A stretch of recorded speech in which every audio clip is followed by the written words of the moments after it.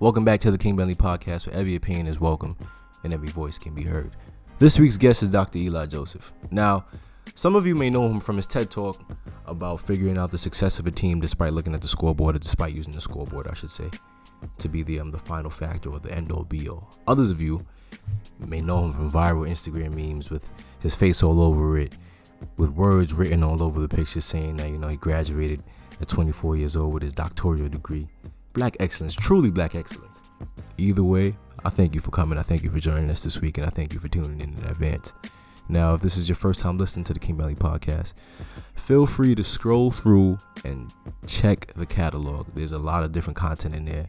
I talk NBA from time to time. The majority of the time, I'm speaking to different creators in the New York City area that I admire and that I respect. Speaking to them about their journey, just about how they view life, and different things that get them going, different things that fuel them, that motivate them to pursue their passion and to do the things that they do.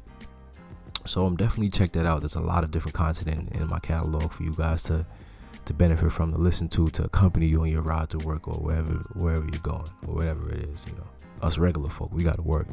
So I normally listen to podcasts while I'm on the train on my way to work. So yeah, other than that, this was a very fun conversation that myself and Dr. Joseph had. A very, very inspirational guy. And the reason why I say that is because throughout the interview, there were different times throughout the interview where I found myself inspired by the things that he was telling me. Just his overall drive, just his overall focus, and his overall commitment to achieving his goals is admirable.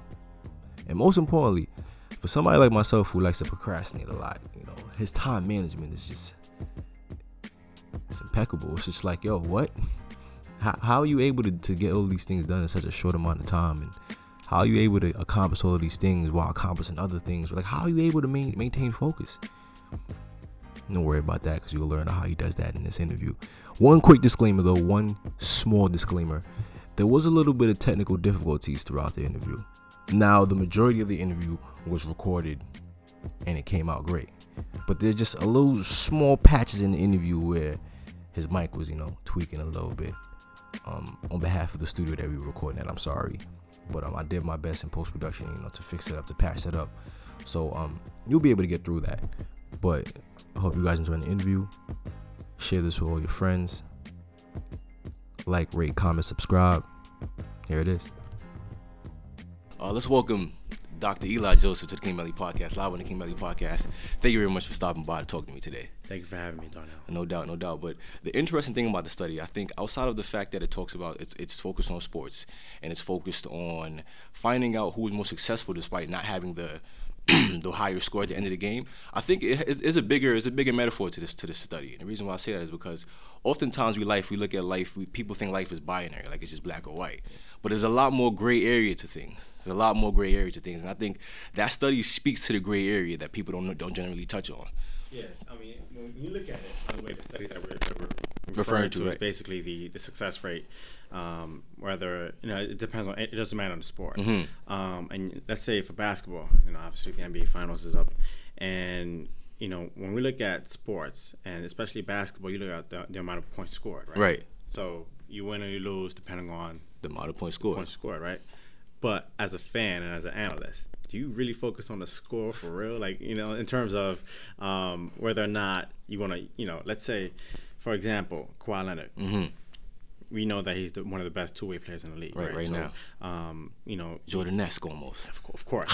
Yeah. and he has the skill sets and the tangibles needed for him to be compared to Jordan. That's a fact. So when you look at the amount of his total output, right? We normally use player efficiency ratings. Player PER, right? PER, right? We also look, use plus minus and whatnot. Mm-hmm. What if we combine the amount of field goals made, rebounds, assists, steals, blocks? So you want to do it on both offense and defense. And defense, right. Right. But then again, if you want to minimize the error or the mistakes. So that the teams make. Fouls, turnovers, missed shots, missed free throws and things like that. So when you're looking at that, you want to have a metric. Right, and that metric is basically the success rate that we use here. Even if you want to transition to other sports, right? Football, Now football is much more. A lot more X's and O's, a lot more things going on, but it still stands. Same thing with soccer and hockey as well. Now hockey and soccer is much more of a simpler, rather than the football, which is abstract. You can also look at baseball as well. So it all in terms of the metrics that you need in order for you to understand who's actually succeeding. Right. It's the difference between winning and succeeding. That's basically it. And I did a TED Talk before I even wrote a paper on it, and I had to publish the paper based on the TED Talk. Exactly. So, so that's basically how I utilize the success rate in contrast to how much points a person or a team score. So let's backtrack a little bit. Yeah. How did you initially, what sparked your interest in coming up with a study like this in the first place? In terms of my whole mindset on it, when we're looking at the sports, right? And my mom actually, and I referenced that in the beginning of my TED Talk. Right. My mom, she looks at the sport in the binary. Black and white. Right? So it's either you good or you bad. Exactly, right? So it's either, you suck or you do well. Right. But I keep telling my mom, it's not necessarily it's basically more to it than just winning or losing. Right. And I also listen to the analysts, right? Oftentimes you normally hear commentators and analysts say that, okay, a team won, but the score is not indicative of the game. What does that mean? So I'm like, you know what? In terms of looking into that fine print, what does that actually mean? What are they actually telling us? Yeah, exactly. So when we're looking at it, and I use basketball because I love basketball. Right. I'm a huge basketball fan, hence the cover art. Yeah, exactly. Yeah. So when we're looking at it, it's like, okay, you know what? The scoreboard, it tells you who won and who lost. But all right, what about the rest of the stats? What about everything else that's going on? Exactly. Rebounds, right? You know that in terms of an impact, players like Joakim Noah, who, obviously he sucks now, but at a certain point in time, he would, even in his prime, he wasn't scoring a lot of points, but he'll crash and get you 15 rebounds a game, get you 3 steals, get you 2 blocks. The impact that he had, right? He didn't even have to score. He had an impact. So when we're looking at players like that and certain teams that don't have to score that much points in order for them to be successful, you have to. I looked at it in this sense. It's like, you know what? There has to be a metric, and that's how I basically cultivated that metric. And before I even do anything, I did a TED Talk. So once that TED Talk was approved, then it was well acclaimed. I used that TED Talk to back the study. Yeah, exactly. All right, specifically when it comes to the study now, I know the model that you use is called the success model, correct? Yeah. Right? And just we're trying to make this as simple as possible because not everybody is advanced statistically, or everybody's not. A lot of people are scared when they come to math. Yeah, exactly. But I kind of understand math. Yeah. So to paint the picture for you guys, it's what? It's offense plus defense divided by the amount of errors. Yes. Right. What was the thought process behind that? How did you know that, okay, I need to put together the offense and the defensive statistics and divide that by the amount of errors? I looked at the PER. I think John Hollinger, he did a great job in terms of adding the positive sides and adding the offensive and defensive metrics and then subtracting from the negative. But instead of subtracting and adding, it was rather than, adding all the offense and defensive metrics or adding the offense and defensive tangibles and then dividing them by all of the errors going on. It's funny you mentioned PER because initially when the revolution of advanced analytics came around, I was against it. Yeah. Because I felt like it was attacking the casual fan. Not to say that I'm the casual fan, but it's just like, for anybody that just loves, enjoys, and watches basketball, it takes away from the actual skill set of the player sometimes, in my opinion. It's like, okay, you're going to throw this advanced analytic at me, but are you going to watch the game? Are you gonna allow your eyes to tell you what's going on, or are you just going to let the numbers dictate everything, even though your eyes are telling you something completely different? Yeah, but here's the thing. You actually need that advanced metrics because here's the thing. What if you're in a train, right, and there's a game going on, you want to see who's winning, who's losing. You can't necessarily have access. This is true. There's no service, right? You can't necessarily watch what's going on. But if you look at the numbers, it's like, you know what? If there's a simple metric that summarizes everything, that basically tells you, what's going on and which team is. And here's the thing. When I looked at it, it's linear. Right. It can be nonlinear as well. We can make it very abstract. And I don't want to do that because, and you want to complicate it too much. Exactly. Right. So you want to make it as simple as possible. Right. Understand, okay, you know what, this is succeeding. This team is not succeeding. But here's the thing. If the team is succeeding, it doesn't necessarily mean that they're winning. Right? So your favorite team, and oftentimes fans also have, they have excuses. We're biases. We have biases, but that's how I feel about PER though. Just because you may have a high PER doesn't necessarily mean you're being effective. Because I'll give you a scenario. Perfect example. Actually, two scenarios, similar around the same thing. Let's say there's times where you miss the whole game and you check the stats and you see somebody had 20 and 10 but they lost, and it's like, how did this guy manage to have 20 and 10 but lose? But then when you run back and you watch the game, you realize that his 20 and 10 came in garbage time, or 10 of those points came in garbage time, 5 of those rebounds came in garbage time, and even though that 20 and 10 boosted his PR a little bit, it wasn't really effective because it came in a point of the game where it didn't really matter as much, and the talent on the court wasn't up to par. Now, that may be a mishap in terms of PER, efficiency rating, and in terms of the time in which a player came in and scored and went ham and had 20 and 10, right? Especially in garbage time. Now, with my metric, it's different. We have to look at, the whole game throughout, and it's in time frames, right? So, for example, when you're looking at the third quarter of what happened in Game 2, especially with the Warriors, they're known to be a third quarter team, a third quarter dominant team. That's a fact. Exactly. So when you're looking at the halftime, when you're looking at those success rates, it's cool. But once you simulate it, let's try simulating the metrics, and you notice, okay, you know what? The success rate for the Warriors, for example, is going from 2 to 3 to 4 to 5. While the Raptors go to the opposite direction. Right. So you know that it's like, you know what? Something is wrong, right? So and without even looking at the game, you know something is wrong.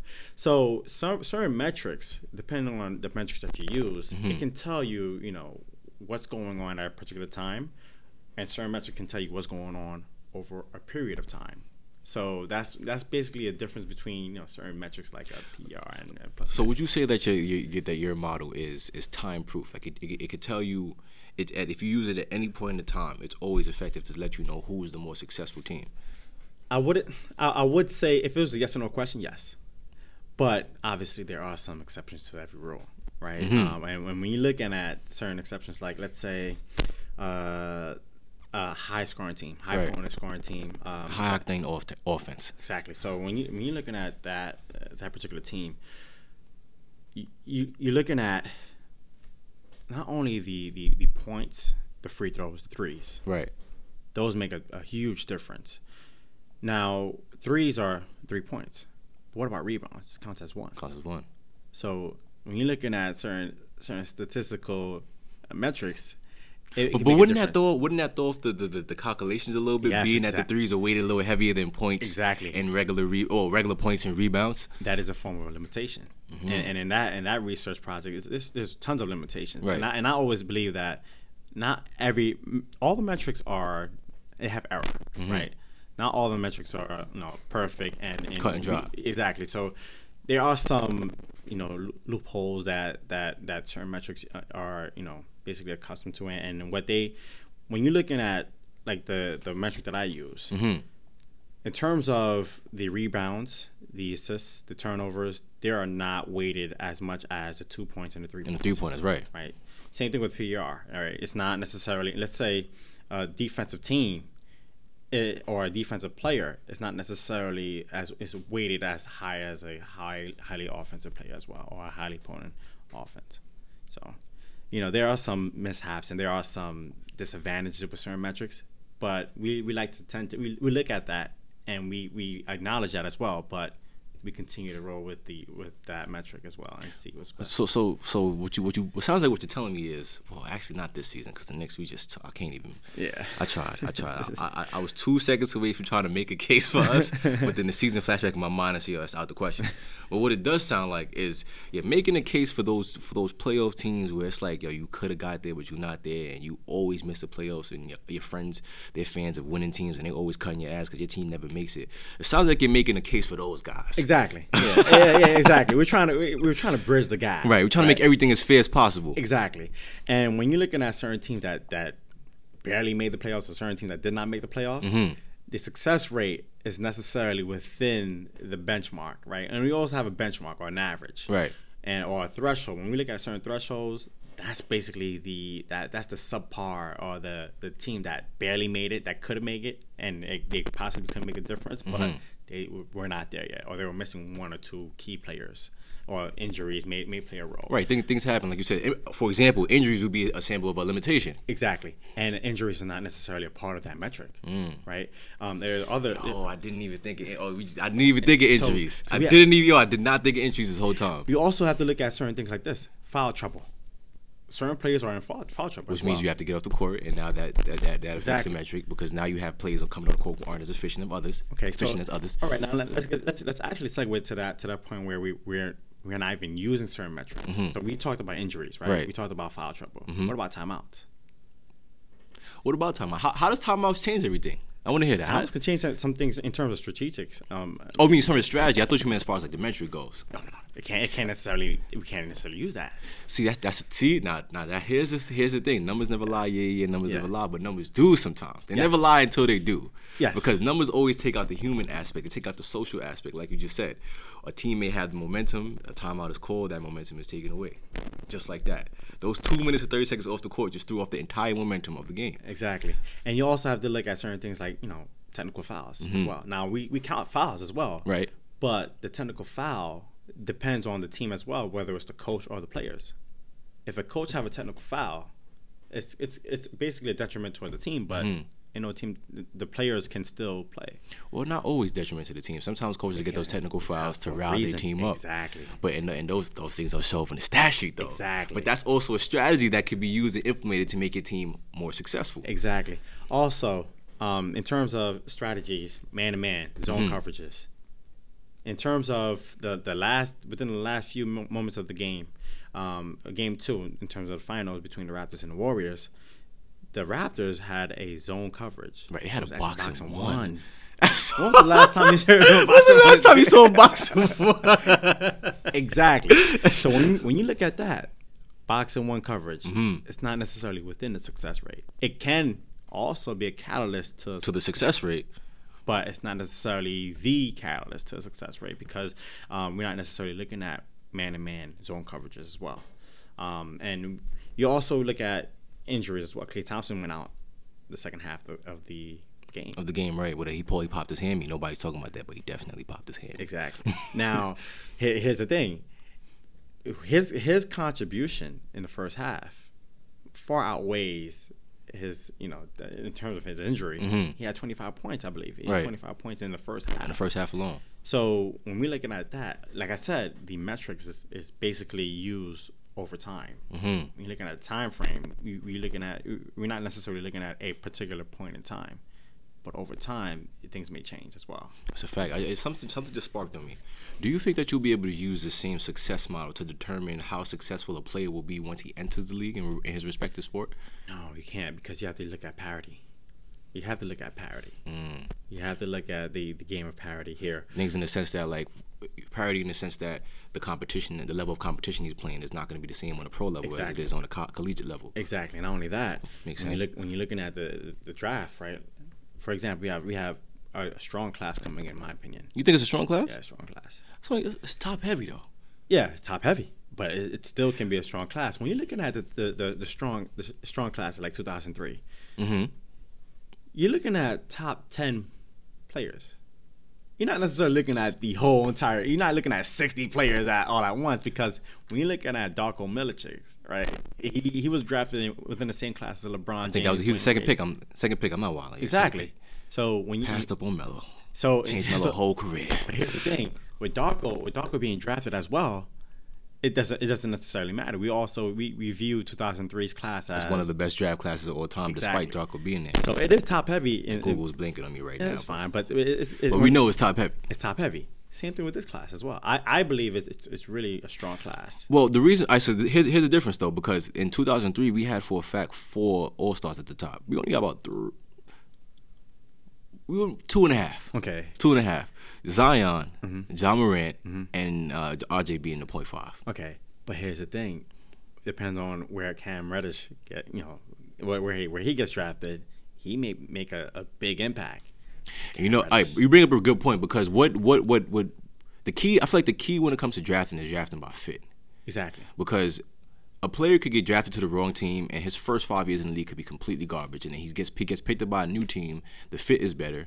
It may be a personality fit, it may be a play style fit. The fit is way better, and his whole career turns around. So you can make the argument that if he was drafted to the correct team initially, that will raise the entire stock of that overall draft class. Exactly. Not only that, even if they stayed within a particular player stayed within the same team, the star player in that team that he's leaving, he may sign somewhere else as well.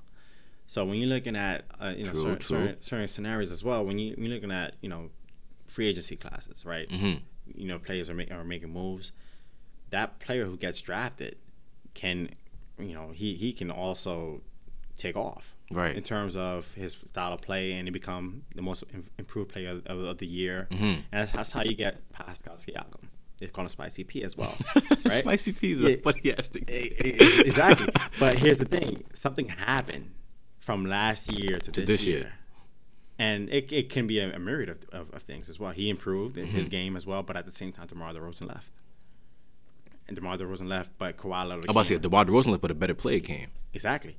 And a better player doesn't mind dishing the ball to Pascal Siakam. And a better player forces you to be better just his energy. Exactly. Just his energy alone forces you to be better. Exactly. It forces you to play up to his level to a certain extent. Exactly. So certain things may change the dynamic of the team and the play as well. So when you're looking at the success rate, you can't necessarily tell. You can't use that within a model and say, Zion's going to be, he's going to be highly successful due to certain. We don't know that because there's a lot more factors, a lot more moving pieces than because you're right. Because when it comes to that makes sense. Only because, like you said, the parity of things from the collegiate level to the pro level, the play style is different. The competition level is different, and just overall fit.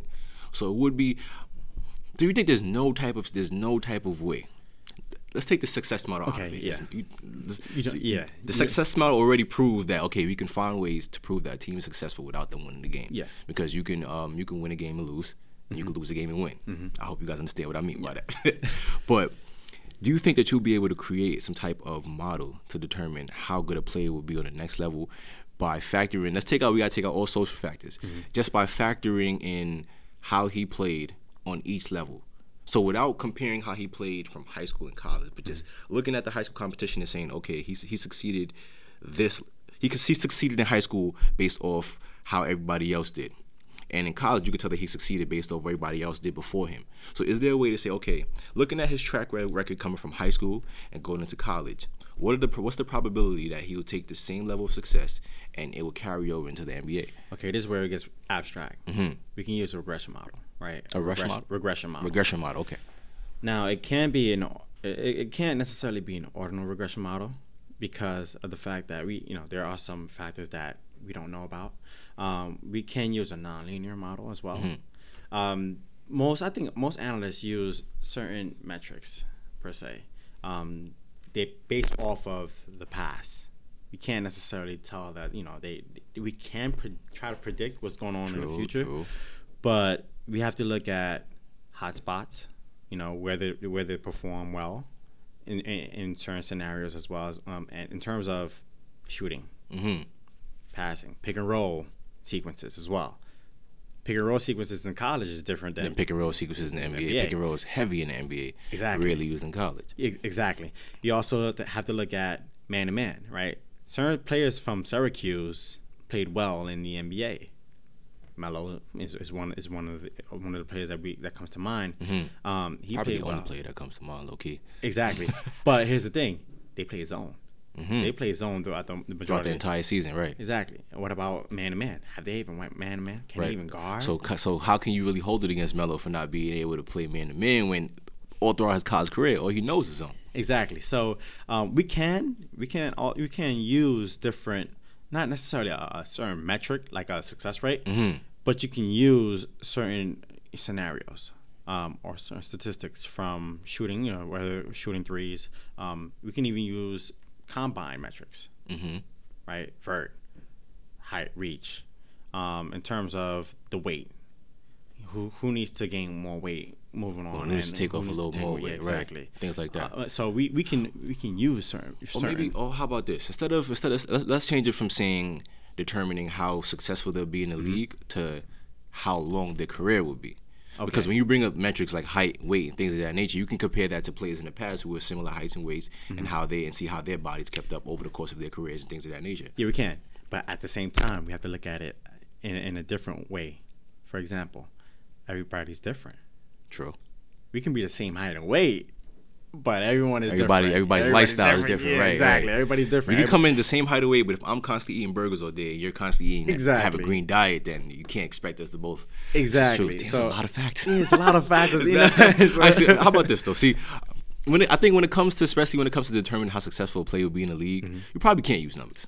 But you could definitely use the eye test. Going back to my original point, yes, this is why I was originally against advanced analytics, because I feel like it just skews the perspective of people when it comes to just choosing the right basketball.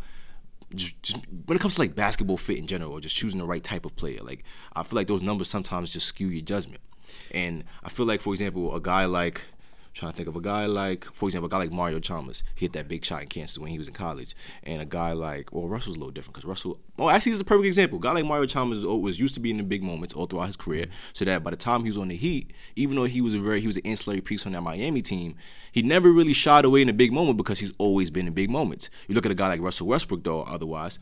In high school, he wasn't really scouted much. At UCLA, he wasn't in that many big moments. So now when he's in OKC, you can see that his decision-making isn't necessarily always there in those big moments. So that's why I feel like if some people, not you, of course, because I like the success model. It actually makes sense to me because you already explained that why. But when it comes to determining how good a player will be in the league, I just feel like those numbers sometimes skew it, and the eye test never fails. Yeah, the eye test is also, I can't say never, but it really fails. The eye test makes you think of it depends. That dependency is also a key role, right? The eye test can say, it depends on the coach that comes in, the playmakers, the players that are coming in, the training camp. So the eye test make you think, he in terms of a prospect coming into the league, he may or may not succeed based off of certain variables or certain parameters that may come into play. Things that are out of his control. Right? Yeah, so you say, it depends on what they run, or it depends on if you want to play the 3 or the 2 or the 3 or the 4. So, that's where you're looking at the eye test. But going back to that point, with Westbrook, he's a great player, right? And he was never really scouted coming out of high school. But here's the thing. I think he made it to the Final Four. He did. Yeah, with Kevin Love. Now, here's the thing. Kevin Love is different from Kevin Durant. Right. Eye test meaning, Kevin Love, he can spot up, shoot, he can post up. Where you have an all-around player like Kevin Durant, is different. So you're looking at the eye test. When you use the eye test, it's like, okay, it really depends on the player, the style, the diet, the amount of games that are played, the scenarios that he's putting in himself in, or it really depends on what's See, the crazy thing is the numbers will tell you, Kevin Durant is a great scorer, Russell Westbrook is a great player, just put them together. But the eye test will tell you Kevin Love rather plays off the ball. Kevin Love doesn't mind not having the ball in his hands, so maybe Russell and Kevin would be a better fit. Although the numbers are telling you, put these two together because they score better, or because they have higher numbers than everybody else does. Exactly. So when you also touch a point where we have super teams now, right? Super teams, they may or may not work, right? When we first looked at super teams within the last 20 years, you're looking at the Boston Celtics in the 2000s, the mid to late 2000s, where they had Ray Allen, Paul Pierce, and Kevin Garnett, right? That worked out. It did. It worked out perfectly right away too. Yeah, and it worked out for a myriad of reasons. When you're looking at various reasons, like eye test. At first, when you probably heard of the news, you may think, okay, they're solid players, but they're not necessarily. They're not going to fit together. Exactly. In terms of the magnitude of that news compared to the magnitude of Kevin Durant and DeMarcus Cousins joining the Warriors, it's different, right? Even if you want to, basically compare the Celtics team and the Miami Heat in 2010 with Dwayne Wade, LeBron, and Chris Bosh, it's different. You have a different feel. Instantly, LeBron changed the whole dynamic of the Heat. For a fact LeBron's going to come there and they're going to figure it out. Exactly. So when you're looking at the eye test, it's like, LeBron coming in, it's a problem. Whereas when you look at Ray Allen, you have Ray Allen, Paul Pierce, and KG. It's like, oh, okay, they're solid. They're solid. But right. yeah, you know, but we also look at the Lakers as well. The Lakers were, at the time, they were competing as well. You have the Lakers, Spurs. They were known to compete. The Mavericks were always competing as well. The Suns were good teams too, but they just never won. Exactly. It's funny because the year before KG, Paul Pierce, and Ray Allen teamed up together, the Spurs won. Right, in 2007. They swept the Cavs. Swept the Cavs. So I think it probably didn't. That news probably didn't bother the Spurs. So it really all depends on the players, the scenario. Right. What's the Spurs factor? Now all of a sudden, like, why everybody want to team up to beat us? But it's just like, I gotta do what I gotta do. Exactly. And it's funny because we were much younger around that time, but a lot of older folk around that time, they'll tell you that when the news first broke that KG and Ray Allen were going to the Celtics, a lot of people didn't think it was going to work right away. And ironically, in 2010, when LeBron, D Wade, and Chris Bosh teamed up, a lot of people were like, it's going to work right away. But as you could see, there's a lot more dynamics into that, and the Heat didn't really work right away. However, the Celtics worked right away. That's probably one of the only times where a super team came together and it worked right away. Exactly. It's funny because the Heat, what happened when they first team up? They lost to the Mavericks. They lost to the Mavs that had only one superstar. Right. So, like I said, and what the Mavericks did, they literally ran zone in certain scenarios. Forced LeBron to shoot. Exactly. I remember that. They forced LeBron to be a actually shooter. think and make plays, right? Whereas instead of being instinctive, that's a fact. He was dunking on cats, in the previous round. Now he can't even think right. That's a fact. Exactly. So when you're looking at, like, let's say certain teams and certain dynamics and how they play well because you know what, they're not necessarily going to dunk. The Mavs were not dunking on anyone, right?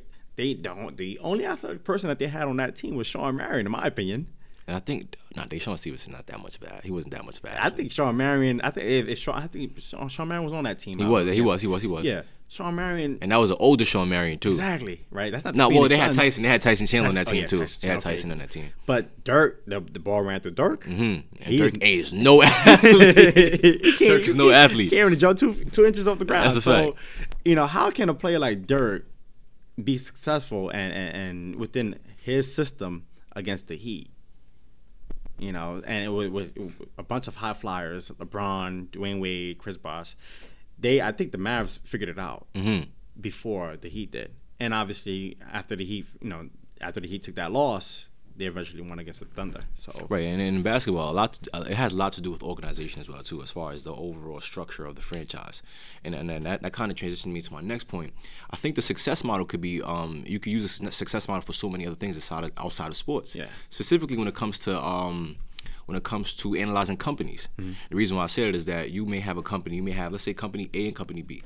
Company A had saw $50 million in profit this year. Meanwhile, Company B only saw $30 million. But when you take off the veil and you look under the cover of Company B, you'll see that the morale in the company improved. Exactly. The employees get along better this year. A lot has changed systematically. Meanwhile, in Company A, you may not be too happy to go to work every day. You're making a little more money.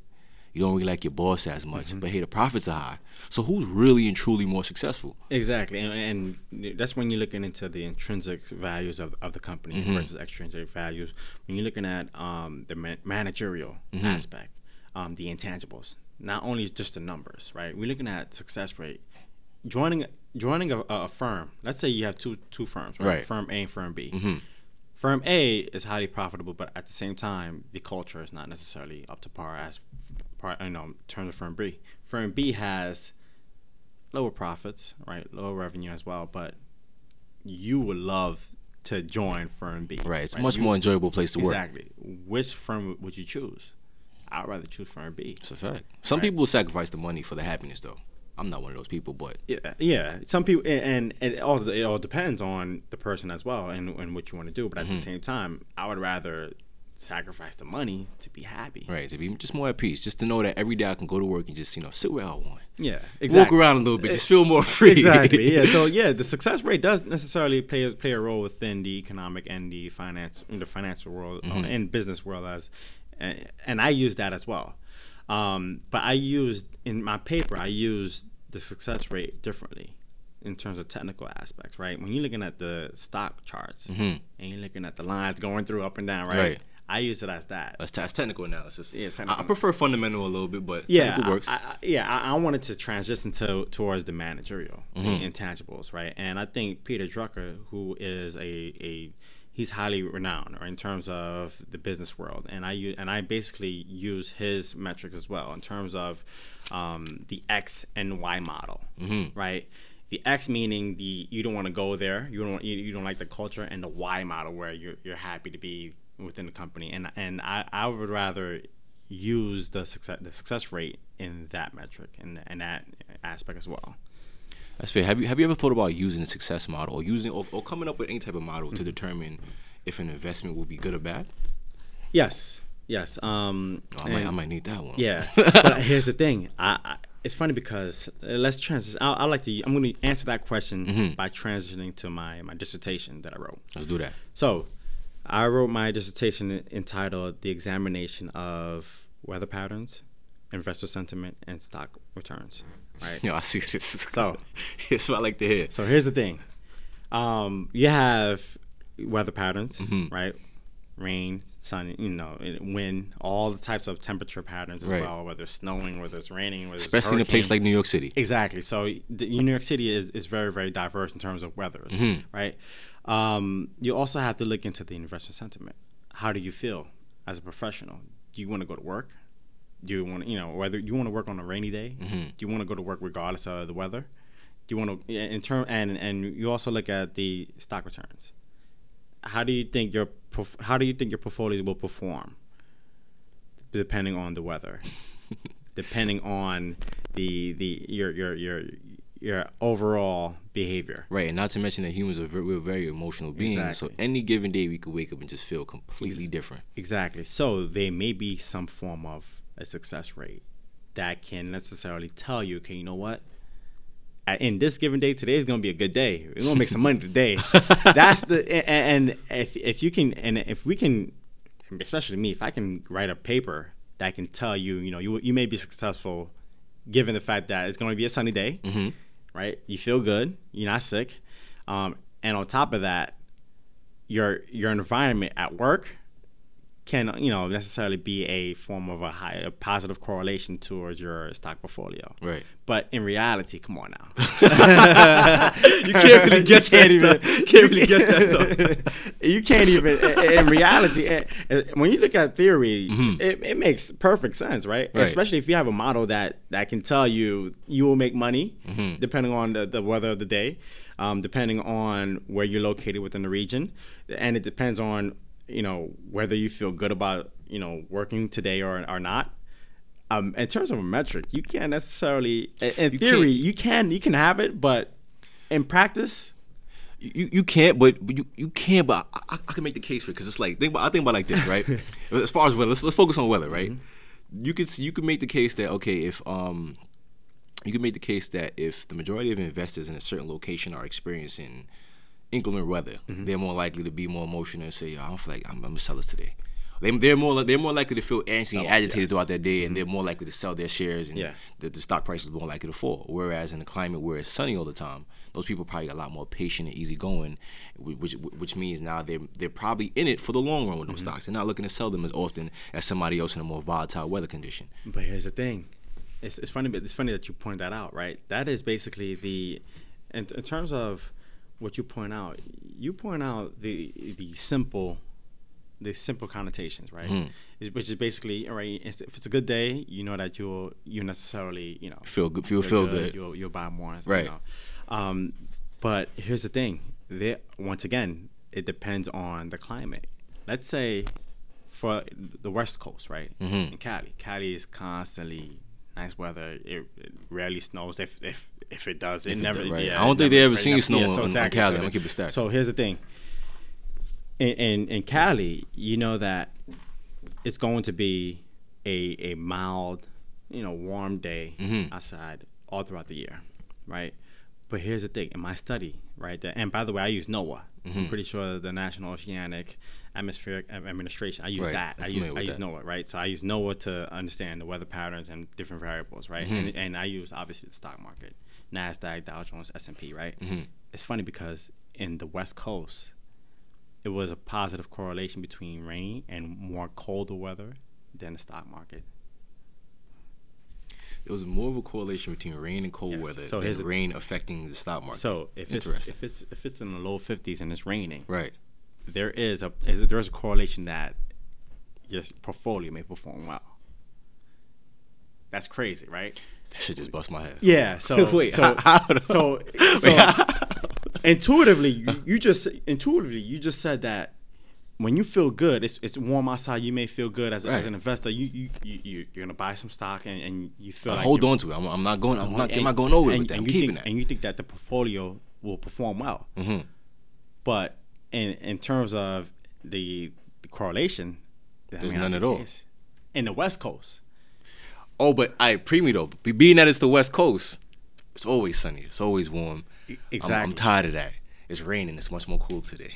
Exactly. I'm feeling different. Mm-hmm. I'm feeling better because I'm tired of the sun. Yeah. And now my portfolio is more inclined to improve a little bit because now I have more time to relax and actually figure out which companies I want to invest in. On top of that, you call off, right? You call off in terms of your day, mm-hmm. right? You don't want to work today, so you call off, right? On top of that, you get paid on the same day that you call off. You about to invest? And it's raining outside, right? So it's raining outside. You call off. You just chilling at home. You don't have to do anything, right? I'm ready to invest. Mm-hmm. So we have to look at that scenario as well, right? So many factors. Yeah. So on top of that, you have to look at the news as well. You mm-hmm. pay attention to the news.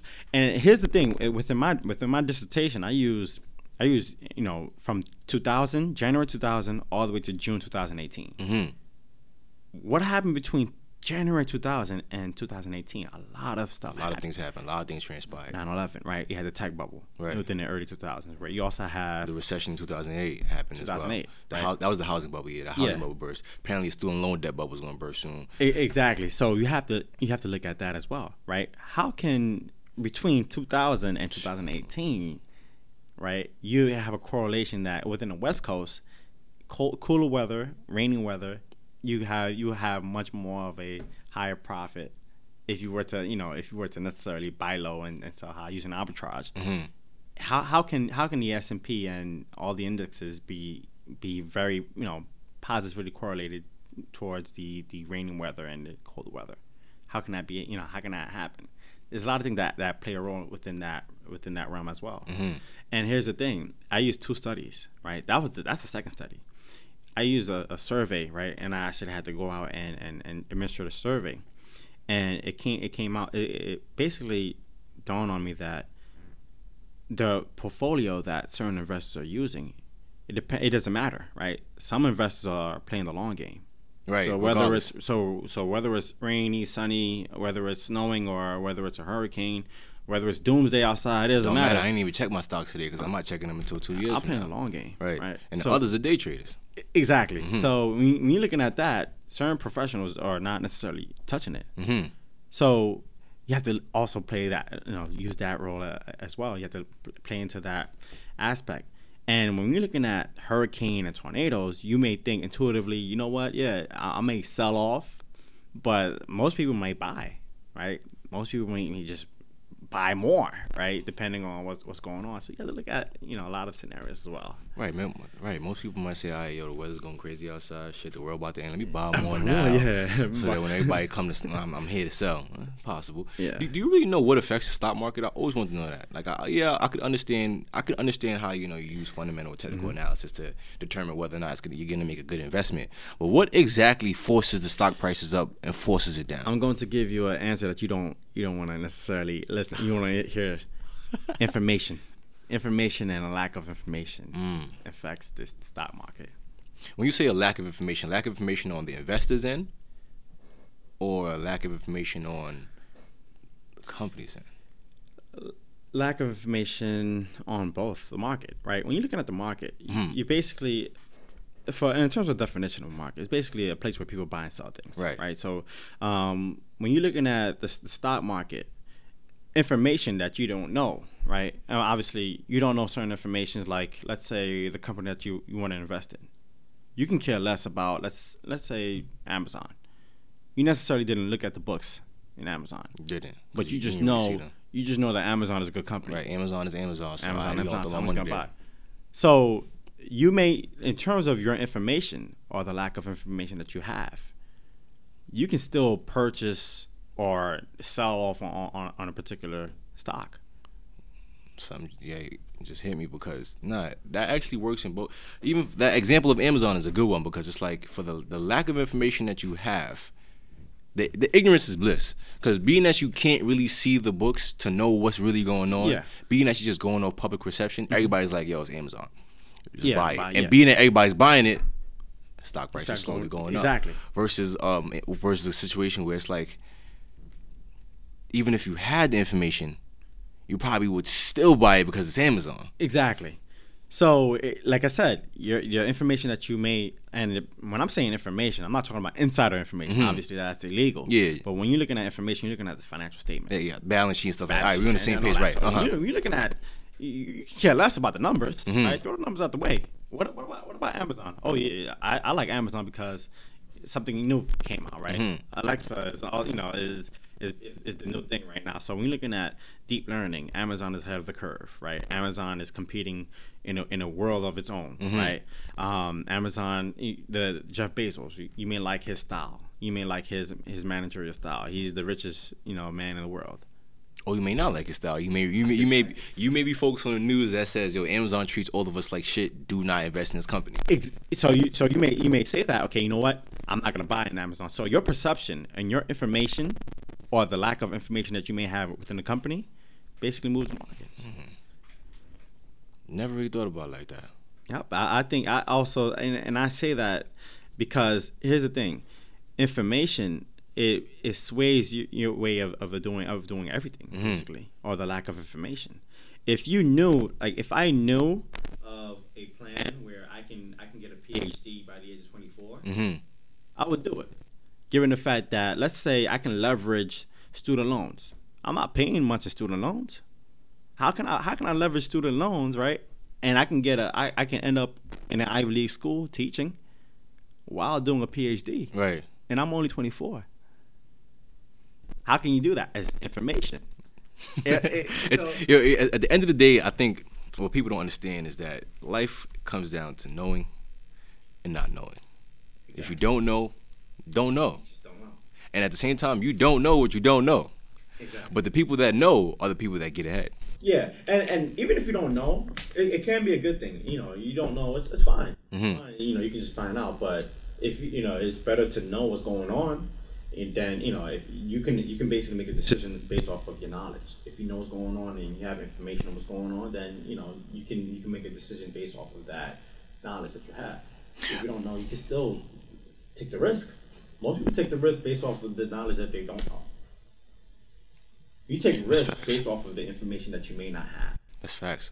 Because if you had the information, you probably wouldn't even have to take that, right?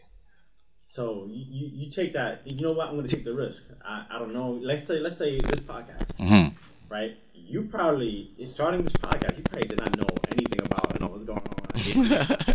Right. I'm just going to take the risk. You know what? Throw myself in the water and learn how to swim. Exactly. So based off of that, now that you have the information, now you have knowledge, you can do this, you can do that, you can basically expedite optimize your podcast. On top of that, you can market, right? You can market, dish it out. This podcast is available on Spotify. This podcast is available on Apple. Now you can distribute it based off the knowledge you have. I'm pretty sure at first you probably necessarily had that information. You may or may not have that information. Not as much as I do now. Then you're right. But you just took the risk. Do you think people? Because like I said, it's either you know or you don't know. Do you think people just don't want to know? Do you think people are trying to know and they can't find out, or it's just a situation where it's like, yo, I'm too discouraged to figure this out. Woe's me. I'm just not gonna make it.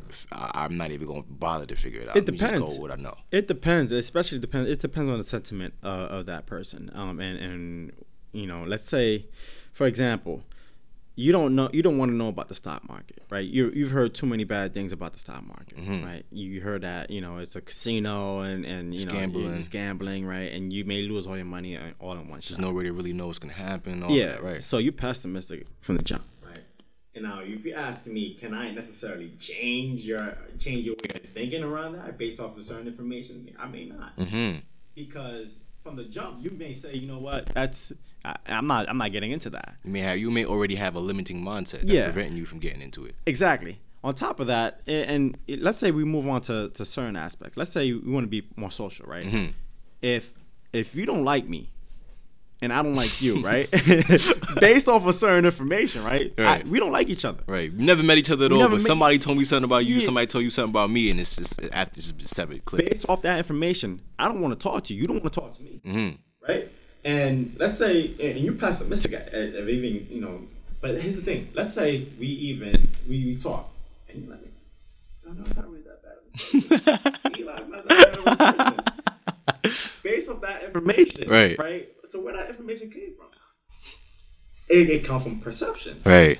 So if perception also sways your way of, because your perception is your reality at the end of the day. Exactly, and it can be a form of information as well. Mm-hmm. So if you want to look at it like that, certain information, and if you don't want to look into certain information, it's fine. Mm-hmm. It's your decision to go about it or go about it a different way. But information is the key here. If you have a certain form of information, and there's a difference between expected information, and experienced information. Talk about that for a second. Expected information and experienced information. So you mean to tell me there's people who just expect to wake up and have information thrown at them? Yeah, and there's experience. Big difference. People who actually jump out there and try it. And if let's say we're going back to the same example here. Mm-hmm. You don't like me, I don't like you, right? Right. I expect to hate you. I expect to not like you. Right? But here's the thing. What if I never experienced having a conversation with you? Right. Expected versus experienced. It's two different things. It can't be the same.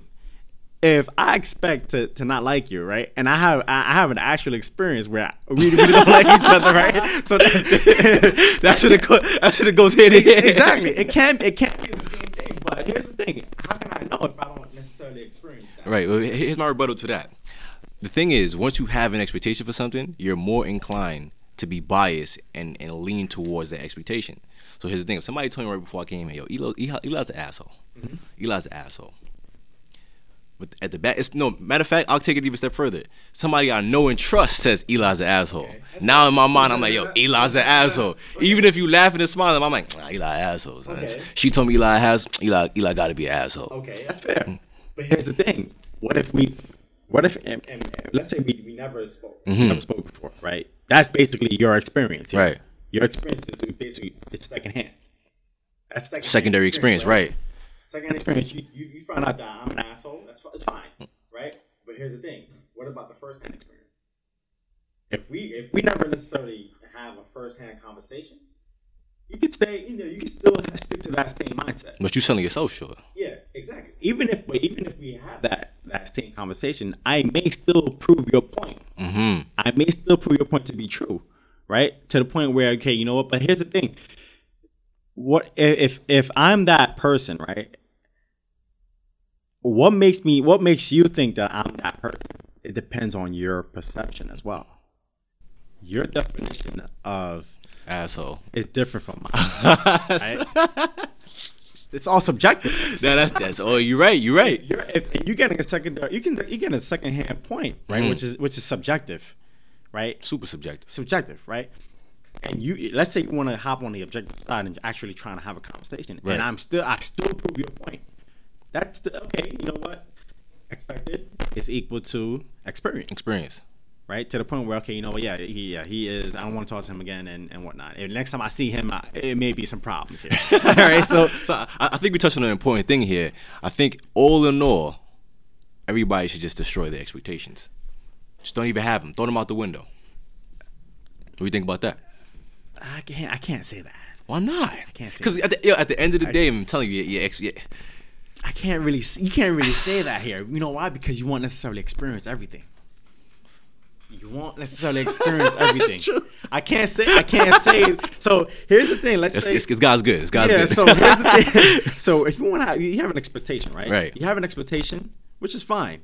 You won't necessarily experience everything based off of your expectation.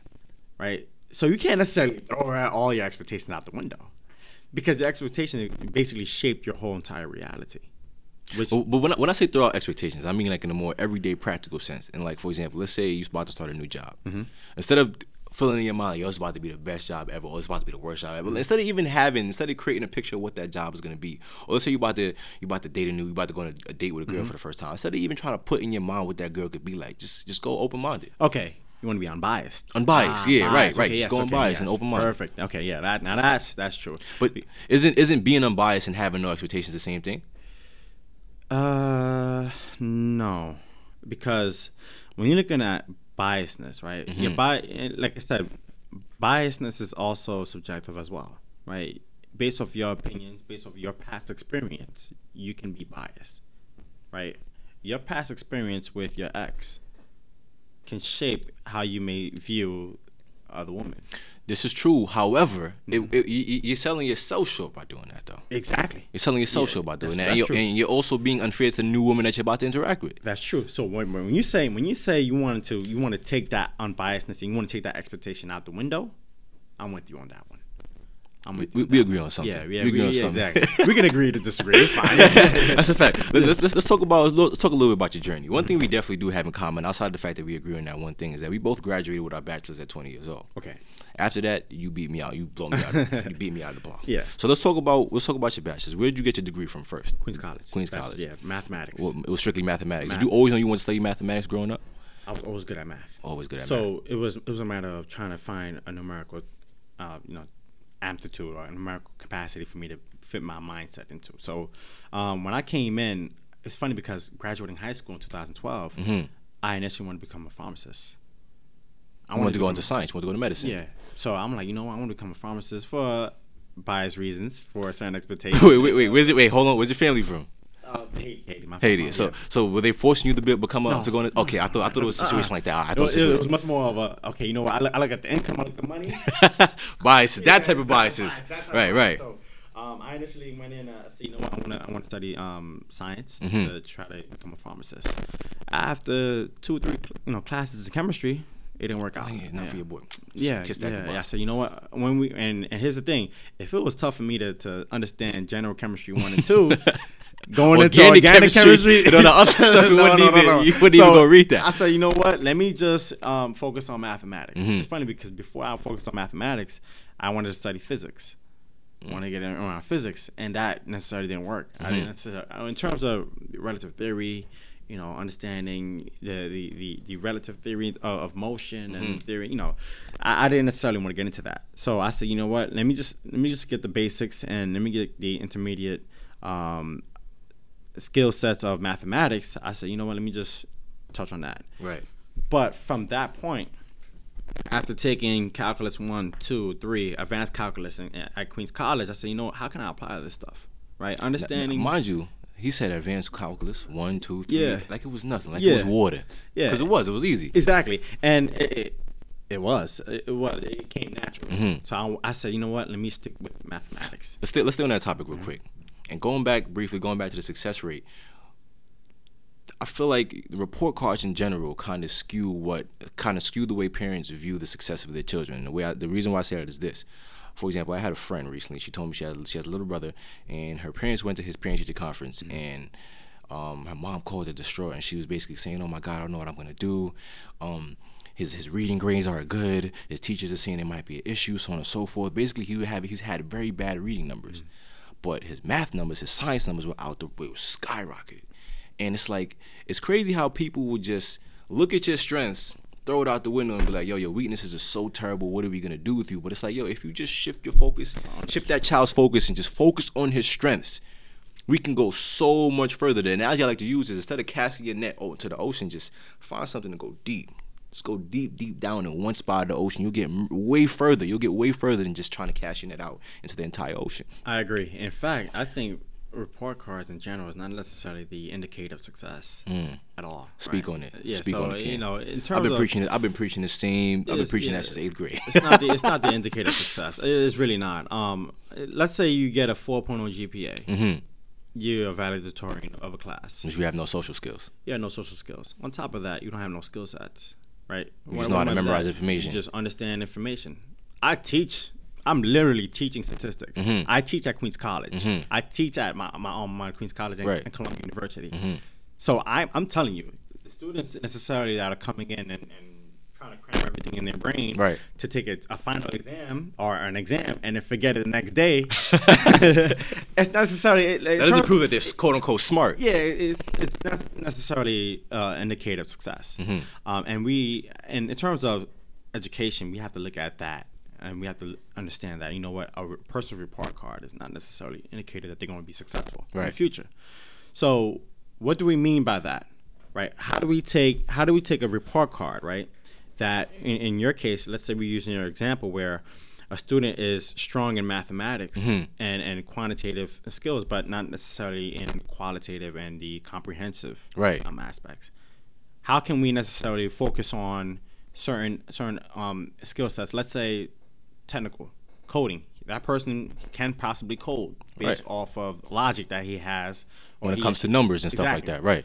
So, or let's say he doesn't necessarily read, 10 pages of Shakespeare and whatnot. Let's say he doesn't. Who cares about that? He probably cares about the coding aspect. He probably cares about the mathematical aspect. He'll probably build the printer for you to print out your Shakespeare copies. Exactly. Right. So we don't necessarily have to look at a report card and say, you know what, that person he's going to be a failure if, because of the fact that he's not necessarily stronger in this aspect. We just have to focus on the strength. And that's basically what happened with me. I focus on strength. I focus on my strength in mathematics and numbers, right? And let's say if we want to use that aspect, it's funny because at Queens College, how I end up graduating at 20, I took 10 classes in one semester. In one semester? You took 10? How many credits? You took 10 30. classes? They allowed you to take 10 classes in one semester. Yeah, and it's funny because big shout out to my advisor at the time, Martin Braun. Dr. Martin Braun, he gave me the grace and said, you know what, take 10 classes. You can do this. How did you do that? I did it by time management. At the time, spring 2015, that was my last full semester. And I also had to take some more classes in the summertime to graduate. But in the spring of 2015, by the way, I hated my coaches. Right. You hated your coaches? Yeah. What sport did you play? I played basketball my first year at Queens College, 2013 and 14. And then I ran track, 2014-15. I was there at Queens College for 2 years. For 2 years? Yeah. So I hate it. Why'd you hate the coaches? So politics. So say you hated the coaches. Politics as usual. They were looking at a report card, right? And they were focusing on your weaknesses rather than your strength. Right. And and as a team, the team will tell you. If I had my team that participated in the basketball team 2013 and 14, they'll all tell you. Yeah, we didn't necessarily mesh with our coach, and that's a problem because it's a chemistry issue. Now your players don't trust you, your players don't like you. So how do you make them listen to you? Right? How were we successful in that season? Of course not. Exactly. And that right there, people will probably look at the numbers and try to figure out why you were unsuccessful, but it had nothing to do with the numbers, nothing to do with talent. It was all a chemistry fit. All intrinsic value, and that necessarily changed and skewed everything else. So what happened in 2013, I transitioned to track and field. Right. I like my coach there. She was good. Shout out to her, Nicole Van. At the time, she allowed me to run track, have a job on campus, and take 10 classes. At the time. On top of the fact that you're now taking 30 credits in one semester, you also run track and have a job. Yeah. All right, so everybody, this is the point where you pause it, you go find a notepad, and you figure out, you write down. He's going to explain to you exactly how he did this. He's going to explain to you how to manage your time wisely. This is the part where you pause it, go find a notepad, and you figure out, okay, how am I going to manage my time wisely for the rest of 2019 and going forward? So here's the thing. I knew that, by the way, let's talk about scheduling. Right. Time management scheduling. So you know that you're gonna practice about twice a day, right? And that's from Mondays through Thursdays. Fridays you have your days where you can go ahead and do a light day because on Saturdays there's track meet, right? And I'm talking about the second half of my years at Queens College. I'm not even talking about the basketball. Let's leave the first year alone. That's how I was going. That's in the past, right? We did that already. So in 14 to 15, by the way, in 2014, coming back, we won a conference championship. Right? Track team. Yeah, track team, right? So coming back to 2015, let's focus on spring 15. I ran, by the way, I'm a sprinter. Mm-hmm. So I was running 100 meter dash, 100, 200. I was hurdle as well. Okay. Now, by the way, I'm naturally good at basketball. Mm-hmm. So I'm transitioning to track. And my numbers are not necessarily tell you how good I am, but I made an impact on the team. And I have conference awards and accolades to do so. Right. So here's the day, right? Sunday, I have a class, right? Mm-hmm. Sunday, I have classes, and in Queens College, they allow you to take classes on the weekends as well. Right. So Sundays, Mondays, Tuesdays, Wednesdays, Thursdays. Sunday, Monday, Tuesday, Wednesday, Thursday, classes. Fridays, no classes. No classes. Right. So I know that I have 10 classes, right? I know that I have to fit. I have some days I have 3 classes, Mondays and Wednesdays. And Tuesdays and Thursdays, I have 4 classes as well. I think it was around. I think it was 4 classes and 4 classes or something like that. Right. And I had about one class. I had one class on the weekends, Sundays, 3 hours. Right. 3 hour John. Classic 3 hour classes. That was dreadful, right? So I know that coming in, I have 10 classes, and I had 1 extra class, which is a varsity credit. Mm-hmm. We don't have to worry about that. Right. Because participating in track is fine. Somebody gonna take that. Yeah, somebody take care of that. So that's light. So we have 10 classes. By the way, I have 7 undergraduate classes and 3 grad classes. I didn't mention that. 7 undergrad. The story gets mixier and every and time. Here's the thing: you may think, look, he is lying. You can fact check everything. I'll give you the transcript. I'm about to say he gonna print the transcript out for you. I can give you everything. I can give you the unofficial transcript. I'll give you all. I believe right? you. So I have 7 undergrad and 3 grads, right? Mm-hmm. So I had to figure out, okay, you know what? Which class I have to focus on? The grad classes, believe it or not, were not necessarily that tough, right? But I had to focus on the advanced calculus. I needed to focus on that. And they were strictly mathematics. I think I had 1 or 2. I had business law. Something I had to business law is calm. I took a business law class. Yeah. As a matter of fact, I think I took business law that same spring 15. Yeah. No, I'm lying. I took it 414. But nonetheless, I was taking 5 courses spring 15, mm-hmm. and I was slacking OD. Yeah. So to hear that she was taking 10 courses that same semester, along with a job in track, I'm taking those myself. It's do or die, mm-hmm. right? Because 2015 I'm supposed to graduate. Right. And the reason why I had to take that much amount of classes is because I needed to graduate so I can play. Right? Because prior to Queens, I transferred from Siena College near Albany. Yeah, I'm familiar with Siena. I had a friend that went there. Yeah. So I transferred. You can't transfer twice and play the next year. So you have to graduate in order to play. So I needed to fulfill that objective, right? So you're not about to not play. so I wanted to play, right? It's funny because when I graduated, I didn't play, mm-hmm. right? So that was all. It was out the window. Yeah, but it's fine. But that was still in your mind as a motivating factor. Exactly. So you found things to motivate you. Write that down, guys. You found things to motivate you. Exactly. Reasons to complete the task at hand. Exactly. On top of that, right? So now here's the thing. A given day, we have classes, 4 or 5 classes within a given day. In between classes, I have to run track, right? I have to run practices, and do all that extra stuff. 3-4 hour practices, right? Sometimes I was late, mm-hmm. and the coach knew that. But the coach she was cool. She was like, you gotta factor in error every now and then. I knew time has to overlap. I know what's going on. All human, it's inevitable, right? Just come in and get the work. Get the work done and stay afterwards and get the work done. Mm-hmm. Right. So and I also have to basically allocate some times in the weekends as well before track meets and whatnot. Things like that, right? So that's that. Working, I had to work in the tennis center, and I worked within the tennis center in the morning, 7 a.m. So I'm waking up early, staying up late. I was basically sleeping on like 3 hours a day. I had to sacrifice that.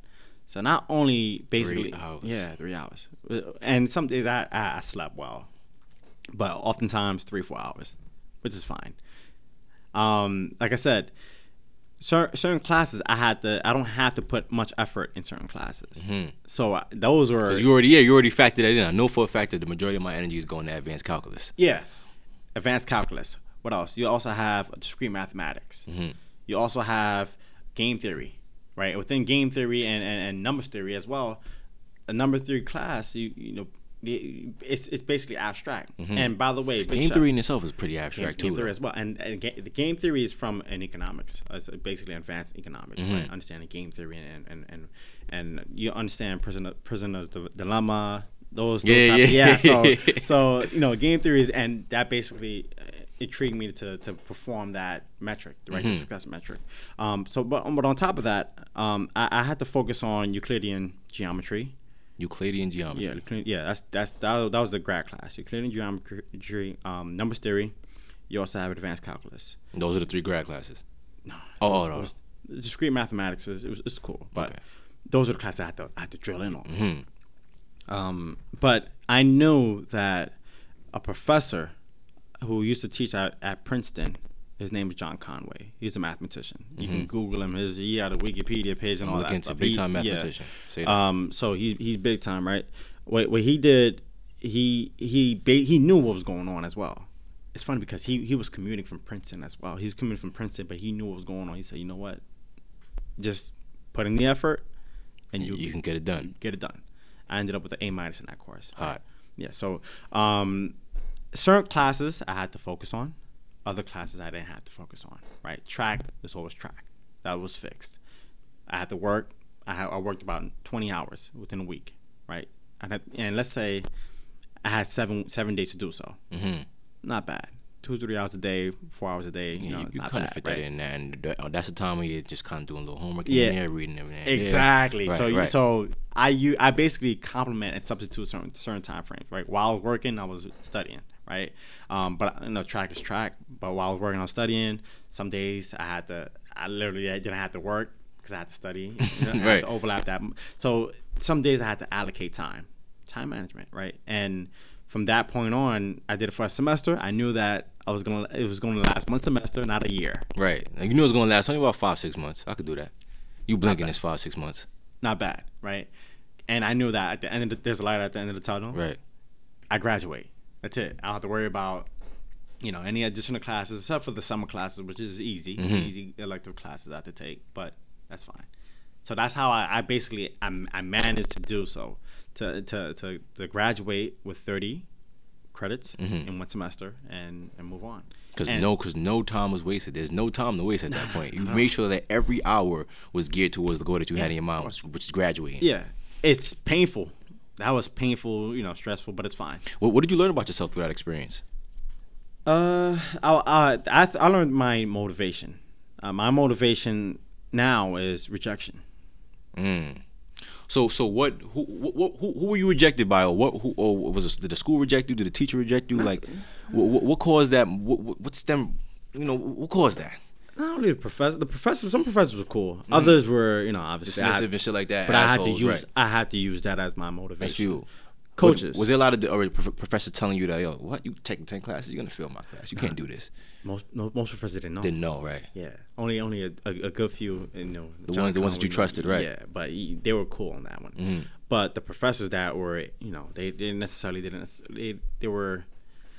Let's say the correct word I would use for let's say I'm trying to figure out a word to use to describe some professors. Dismissive. Condescending. Yeah, those. You see what he's trying to say. Yeah, those are the professors that I had to use as fuel. Yeah. Coaches. Some coaches, especially on the basketball side, some coaches they were on me. They rejected me, and they were kind of messy. The track coaches were cool. Well, great, right? But basketball coaches, we had some friction there. I had to use that as motivation.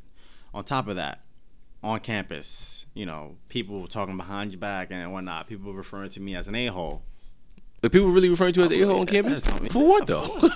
Yeah, I was joking when I said that. No. Some people may have that type of animosity towards me because there's a lot of reasons why. He say, she say. People are spreading rumors and whatnot, and things that are out of your control. Here's the thing: I was living on campus too, so. In a community campus like Queens College, I was living on campus. So I had friction and I had, type of disagreements with people that were living on campus as well. But I had to use that as motivation. I didn't want to, necessarily get caught up on those things and stuff like that, right? That's basically what I use for motivation. But that's what I learned. I learned that rejection is your motivation. That can literally motivate you. And I used that all throughout my years, graduating at Queens College, Brooklyn College. I only spent 1 year doing my master's degree. You did 1 year for the master's? Business, I did some time in Brooklyn College in high school. Yeah. That's how I was able to graduate early from college, because I took those classes while I was in high school. College Now? Nah, College Now was another school in our building. I went to Erasmus Hall. Okay. So it's a school in Erasmus called College Prep. They had College Now. Okay. I went to Star Early College. So our school was directly correlated with what you call it, with Brooklyn College. Like we were in cahoots, in pocket, and all that with Brooklyn College. So forget the College Now stuff. Our juniors, not even juniors, from freshman year actually. From freshman year, we were taking college classes at Brooklyn College because we had that relationship with them. See, I didn't have that luxury. If I had that luxury, like I said, with the information I had, yo, look at the guy who graduated with his doctorate at 24 talking about if he had that luxury. If I had that luxury, I would have graduated a long time ago. But yeah, with that, for my graduate. That I knew coming in, if I can take 30 credits and I can last and I can survive that, I can easily go through my master's program and my doctorate program. Right. So at Brooklyn College, I did my master's program in 9 months, in basically a year. So what did you study for the master's program? Business. Yeah, with a strong focus on business. So let me get some straight. Did you knew from time that I'm going to be a doctor by 24? No. Oh, you didn't? No, I didn't know. So was it a situation where after spring 15 you say, yo, I did all of this in spring 15. How far can I go if I just keep going? Yes, yeah. I knew that I can answer that question in terms of how far I can go, but I couldn't answer that question in terms of how fast I can go. So I'm 20. I turned 21 that summer, right? And it's time for me to get my master's. Got my master's June 1st. Was basically the day before my birthday, June 2nd, right? Now I'm 25 right now. But your birthday was yesterday? 2 days ago? Yeah, happy birthday. Happy belated. I didn't know that. Thank you. So June 1st, I graduated, right? That's my master's degree. And now I'm thinking, you know what? I just turned 22. What's next? My mom's like, you can try to get your doctorate. Try to get your PhD, right? Awesome, yo. What if? Yeah. So, in terms of, you can go far. But we didn't necessarily estimate how fast we can go, right? So 22, by the way, is 2 years earlier than 24. 24, right. So I went, applied, NYU, rejected, Rutgers rejected, New School rejected. And so yeah, this is no. So yeah. on the radio, whoever accepts me, whoever accepts me is gonna have to feel the wrath that NYU and Rutgers put in me. Yeah, exactly. So now I got accepted by St. Leo University, a school you never heard of. Yeah, I'm about to say I never heard of it. Yeah, right. Felician University, a school you never heard of. I said, you know what? Felician is much smaller than St. Leo's, and I don't have to go commute to Florida. I'm going to go to Felician. Felician University is a small school in New Jersey. And I think they just started the program, the doctorate program, the year that that you got there. Yeah. So pioneer. Here's the thing. I am number 1 in my class, right? The program just started. It just received its accreditation, IACBE, which is a step lower than the AA accreditation. Accreditate, right? Yeah. So when I'm in a program which is relatively new. I have my advisor, Dr. David Torrey, who's he's good, but it's a brand new program, so I literally have to pave a way for myself and for everybody else too. And on top of that, I'm applying to jobs, right? Wall Street. By the way, before I even started the program at Felician University, right. I worked on Wall Street for 6 months at a bank. What were you doing? Audit at a bank? Yeah. I was doing mortgage loan accreditation, things like that, originations and whatnot. And I quit, right? 6 months out. So this is from January 2016 to May. No, May. Yeah, May, June 2016. So quit. Now it's time for me to start my doctorate program. I'm applying J.P. Morgan. I sent 600 applications to J.P. Morgan. 600? Yeah. All rejected. Yeah. So you got 600 rejection emails from JP Morgan in your email right now. Right now. Beastie. Right now. Yeah. So I have all the 600. Yeah, 600. I thought, prior to me becoming finding a new job, I knew I wasn't submitting many job applications. For me, when it comes to job applications, I think quality over quantity. Okay. So I always try to find the exact position I'm looking for instead of try to shoot as many shots. But 600 and they all got denied? It's funny, yeah. It's funny because I'm really, really cool with a bunch of managing directors there and executive directors, recruiters there at JP Morgan, which is fine. JP Morgan's not the only, shout out to JP Morgan. Great company. Right, but it's not the only big name firm. I don't mind to send another application to JP Morgan, but I use that as fuel. Rejection. Morgan Stanley, some applications there. Rejection. Goldman Sachs. I'm about to say even Goldman Sachs. Rejected. Citibank, rejected. Bank of America, rejected. Citigroup, rejected. Even the lower tier banks, in terms of the bulge bracket banks, rejected. Credit Suisse, rejected. All those banks, firms, rejected. Right. In terms of mid tier, Lazard, rejected. Right. You have all of those banks. Oppenheimer, rejected. Even the boutiques, rejected. Right? What? Yeah, rejected. What? I got my bachelor's and master's, rejected. Internships, first year analysts, graduates. Even those two? All of them rejected. Those are all the type of jobs that you were applying for, right? Okay. Rejected. Fine. I'm cool. As a matter of fact, I need these rejections. I need that. That's what fuels me, right?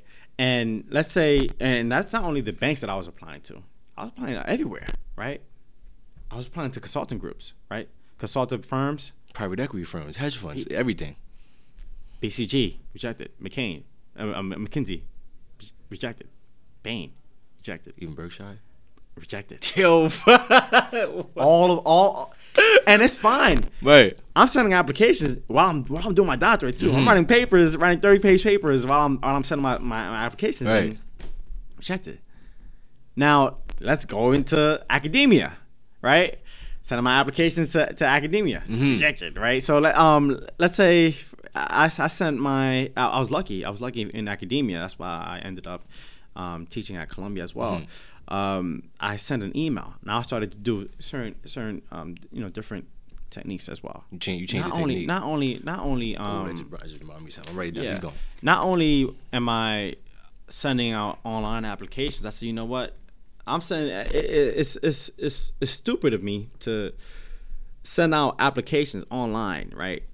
Thousands of applications online, and I'm getting rejected. So it's something that I need to change. Resume, got to change that, right? So I'm changing my resume and whatnot.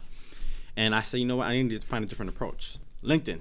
I use my LinkedIn. Yo, LinkedIn is buckets, bro. I'm telling you, exactly. LinkedIn is wavy. So now, LinkedIn is wavy. Now I need to sit here and change my whole perspective. I'm not getting mad at the rejections. I'm actually getting motivated by them. But you're looking in the mirror. But at the same time, I say, you know what? I need to change my whole entire perspective. Now I'm sending emails. I may not get rejection like that, but you're getting closer. I can get closer, right? Not only that, the furthest you can say, right? If I send an email to you, the worst thing that can happen, two things that can happen. You can either say no, or you can just reject. You're not even have to reject it. You don't have to read it, or bro, I can scroll through my LinkedIn DMs and you'll see the amount of scenes that I'm. Yeah, you don't have to. Yeah. Which is fine. The two things that can possibly happen is just you get rejected, or you may not even get a reply, which is fine. But I sent an email to the chair at Marymount Manhattan College, right, which is a small school in New York City. I've heard of it. Got the call. Now I'm like, okay, you know what? Got the call. Got the job, right? Now I secured it, right? So I'm teaching. And this is the spring of 2017. Spring 17. All right, boom. 2017.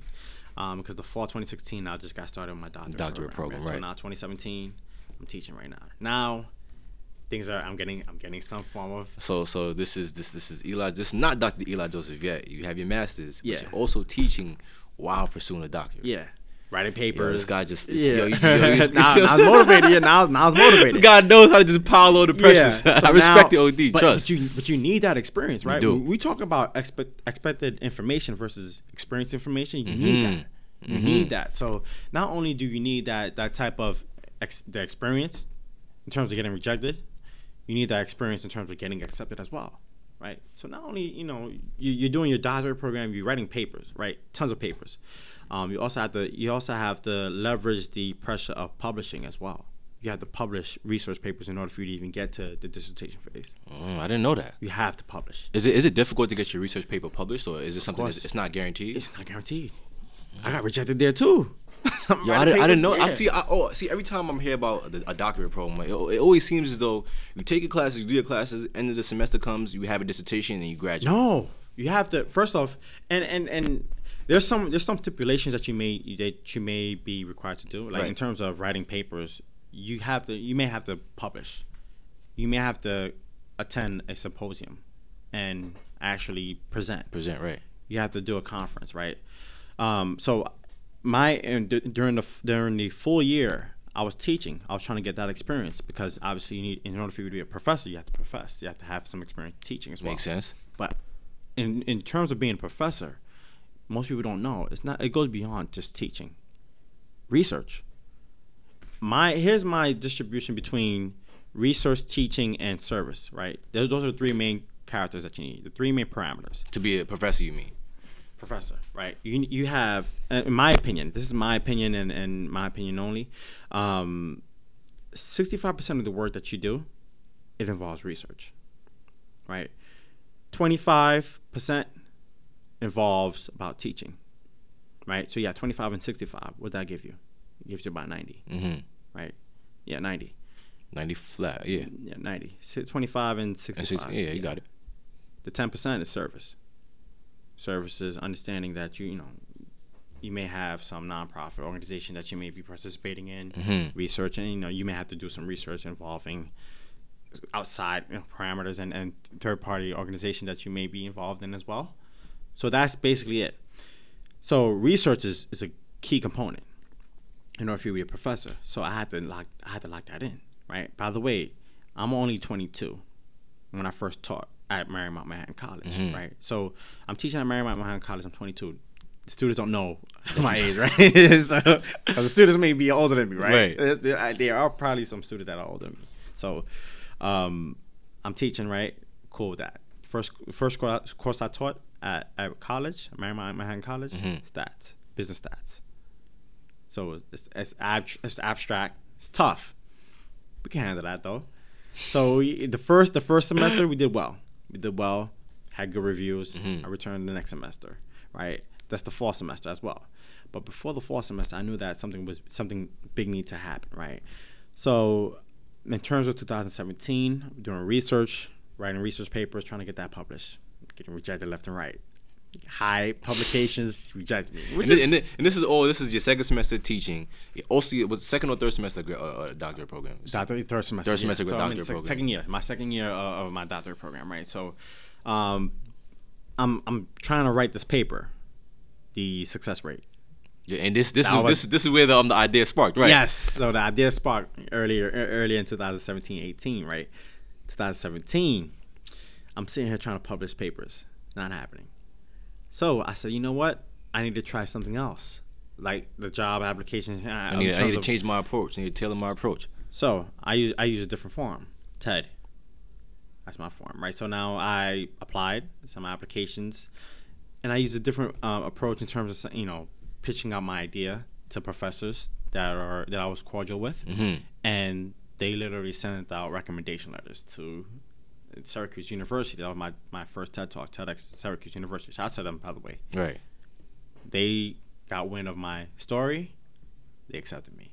Fine. So now I'm doing a conference, right? A conference. Doing a TED Talk conference, right? But it's crazy because the professor experience prepared you for that TED Talk. Exactly. Now public speaking and whatnot. So now I have to prepare my slides, prepare my whole entire theory, and I have to keep it short and sweet. That was a different experience, right?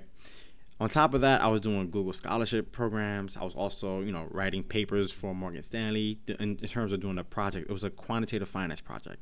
I had to write a paper on that. And you're doing this to validate you being a professor? Being a researcher as well. Oh. Yeah. I see. So I'm following. In order for you to be a professor, you got to be a solid researcher as well. Right. But that's a culmination of being a total package, a total professor as well, which is cool. So I'm doing all of that. Meanwhile, I have to keep in mind that I need to graduate. So at the end of the day, I'm trying to get this doctorate. I need to graduate. That's a fact. I'm in my second year. I need to graduate. So I talked to my advisor, Dr. Torrey, and he was like, yeah, you're on pace. You're on pace to graduate in 2019. But it gets tougher from here, right? You're doing all those conference presentations. TED Talk is cool. Google Scholarship programs cool. Morgan Stanley is on your resume, which is cool. You're teaching here at Marymount Manhattan College. By the way, I didn't even mention that I started teaching at Queens College the fall semester after. Fall semester 2017, I started teaching at Queens So you were also teaching at Queens and Marymount? Yeah, both, yeah. Hot. So 1 class, 2 classes, like not bad. Calm shit. Yeah. So that's basically all in all the culmination of what goes on in the third year. What happened between the second year and the third year? Harvard Business School. I did a certificate program at Harvard Business School. I also have a story out there within the Harvard Business School online. Right, it's an online certificate program. I like that in terms of the core competencies in terms of business analysts. You have economics and financial accounting, 3 courses that you take within that certificate program. Right. On top of that, research programs. I have to lock in research papers as well. So I have TED Talk is already out. All those different things is going on at once. Third year was the third year. All examinations, written and oral examinations. So everything comes together. All together. So you have to pass an examination in order for you to even start your dissertation. Right. So done that. And by the way, this is pass the exam to even start the dissertation. Yo, I didn't know that. Yeah. So you have to pass not only the written but the oral. Oral examination meaning presentation. Hey man, they ain't just trying to hand out doctorates. Yeah, exactly. Yeah. They're not just trying to hand out doctorates. Some schools do. Some schools hand out. All you got to do is pay, and 6 days later you have to. You have some degree mill slide schools. A little 20 in and exactly. But in order for you to grasp all that, you have to experience the research, the teaching side, the presenting side as well. But by then obviously I passed. And then moving on, I think we're moving on to the third year. The third year. We're in the third year right now, right? So now we moved on from 2018. 2017 to 2018. 2018 come around June 2018. I did my Harvard certificate as well. Now it's time for me to write the dissertation. Pass everything. Congratulations, you reached this far. You're the only student to have reached this far as well. Which is cool. Now I have to write this thing. This is the dissertation topic, right? We talked about the dissertation topic earlier today in this podcast. Right, determining whether or not how whether the investors right come into this situation, right? I have to get IRB approval, but before I get IRB approval, I have to cultivate my committee. So what's the two things? What is IRB approval, and what does the committee consist of? Right. So now the IRB approval is short for the Institutional Review Board. The Institutional Review Board is basically a board of professors and high class researchers within the institution that basically allows you to conduct research, right, with human subjects, and it basically takes care of the compliance part of your research project, right? I alluded to earlier that I had 2 studies within my dissertation, right? I had to literally administer surveys. I had to put out surveys. What does that mean? You have to sign waivers, right? You have to read waivers. Make sure that you're anonymous. Make sure that your information is confidential. It's safe and right. That's what the IRB basically approves of. They approve that. Those little small details, right? So, and basically they want to make sure that everything's okay, so you don't have to get lawsuits and whatnot. Things of that nature, right? So, I have to get that approval. But before I get that approval, I have to get a committee together. My committee together consists of 3 professors: Dr. Torrey, David Torrey is my advisor. Dr. Mark Ritzman, who I work with at Columbia. I didn't even mention Columbia. I started Columbia within my 3rd year. And by this time you're a professor at Columbia. No. In terms of being a professor at Columbia, I was a faculty associate. Okay, so you more so a TA kind of thing, or TA, right. So now you're juggling the faculty associate at Columbia, professor at Marymount, professor at Queens College. Adjunct, yeah. Also pursuing a doctorate. Yes. I hope you've been taking notes on time management. Yeah. All right. So now here's the thing, and that was basically while doing the Harvard Business School certificate program. Right. And how long was the Harvard Business School program? I think it's about 3 to 5 months. 3 to 5 months. Mercy. I think it was about 12 weeks per se. 12 weeks. So 3 to 4. Yeah. Okay. Yeah. So about 12 weeks. So I think there are some, from what I completed, there are different programs, right, within the core. The core, CORE, meaning the credentials of readiness, right? That's basically the core. Because it's 3 classes, right? And you have to do those 3 classes in about a month, 2 months, maybe 3 months or so. 3 months, given the fact that you may pass or fail the exam, right? But all in all, yeah, you may pass or fail. Yeah. So I started in June. I ended in September. Right. 3 months, right? So we did that. On top of that, I needed to get IRB approval.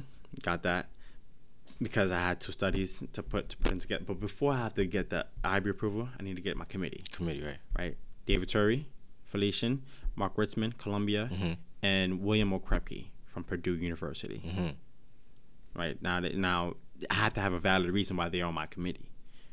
Mark Ritzman. Now you have to. Now you got to back up why this is a committee. Yeah. You can't just get 3 random people. Professors to be Gucci, right? Yeah, so it was done, right? You have to have a reason why they're on your committee, right? Mark Ritzman, he has over 20 years of experience, right? He used to work at IBM. He's a professor. He's a lecturer at Columbia. He used to work at IBM. Before that, he used to work at Oracle. So he has a pedigree, and he has a data science background that I need. He also used to work with key data points with NOAA weather patterns. So he understands my work. Right. And he understands, linear regression models. He understands technical aspects in terms of using R, SPSS. These are all statistical statistical software that you need in order for you to basically allocate certain data points. Right. So and get information from statistics. William O'Krepke, he understands the human aspects, managerial side of it, right? So you passing out surveys, right? He understands. He has over 20 years of experience in managing people. Purdue University, he has that background, right? So, and David Turry, he is my advisor. So I'm good. You got your valid reasons. You got a committee, right? Now it's time to do this dissertation. Good, right? So now I have my IRB approval. I can conduct research. How long did it take me to complete a 350-page dissertation? 6 months. 350 pages. You wrote a book. Yeah. You wrote a book. Published and all, right? It's published through ProQuest as well. And it's been recently published as well. Now, 6 months it took me to write the whole thing from front to back. I started in June while I was doing my Harvard program. And I also started, in August, I started at Columbia. So I was doing Columbia and I was doing the Harvard program as well. Right, that thing, 6 months. I had a strategy in order for you to get that thing done. Because my next question was gonna be, were you writing like 10 pages a day type of a situation like that? You writing 10 pages a day, and you knew for a fact that if I wrote 10 pages a day for these next couple of months, I knew for a fact that by this day all 350 would be done. No, I didn't look at pages. I look at sections, topics. You have 5 sections within the dissertation, right? And I guess this is basically me flexing my muscles a little bit in terms of understanding. Yo, you worked hard, man. You can flex your muscles, man. Trust me, you worked hard for this. You have 5 different topics or chapters right. within the dissertation. You have chapter 1, which is your introduction. Chapter 2, which is your literature review. Chapter 3, which is your methodology and your approach. Chapter 4, which is your results, and chapter 5 is your conclusion. You have 5. I had a plan. I would do chapters 2, which is my literature review, and then do chapters 1. Why? Because I knew that chapter 2 was my longest chapter. Knowing that you have to read books and research what research scholars that have worked on a similar topic in the past, and you want to approve or disapprove their right. So theory. knowing that once I knock out the longest section, that's gonna motivate me to just keep going. Yeah, and not only that, you're gonna keep going regardless, but it's gonna make it easier. Right. Exactly, make it easier. Do chapters 2, then chapters 1, then revise chapters 2, and then move on to chapters 3. Right. Chapter 3 is the easiest chapter. Why? It's a method. You're basically explaining what you're going to do. Why you do what you do, and right? And what you're going to do in order for you to contribute to that topic. Mm-hmm. Easy, right? 15 pages. I can knock that thing out. I knocked that thing out within a week, right? So that I knew I can get it done within 5 days. Right. But chapters 2, I knew it was going to take me about a month to complete. Mm-hmm. Because chapters 2 was 40 pages long. About 40 pages long. I had to look into. I had a total of 112 secondary research papers. 112? Yeah. And you read all 112 papers, or like was it a skim through type of situation? You don't read. You don't read. Like, if you're reading 112 papers, but here's the thing: if you're reading 112 papers, you're not going to necessarily finish on time. Right. What you're looking at. You understand that all the papers have a similar.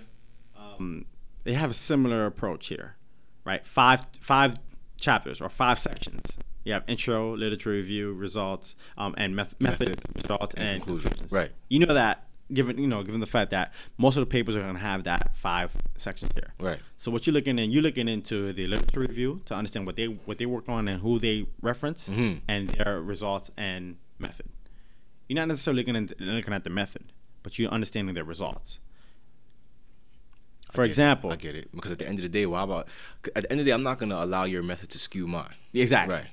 But however, you can say that the method may motivate you to use a different method. It can motivate you. Or they can make the case that, if you follow my method, you might take some of my ideas and use it in yours. Exactly. Mm-hmm. And that's a given. So some papers I had to use certain methods. I had to look at the service that certain professors and scholars use as well. And then I say, you know what, I need to do this instead. I noticed that no one was using NOAA, so that was easy. Mm-hmm. Easy for me to. That was low hanging fruit. Exactly. Right here in the top. So and on top of that, I had access to the data as well. So access to the data.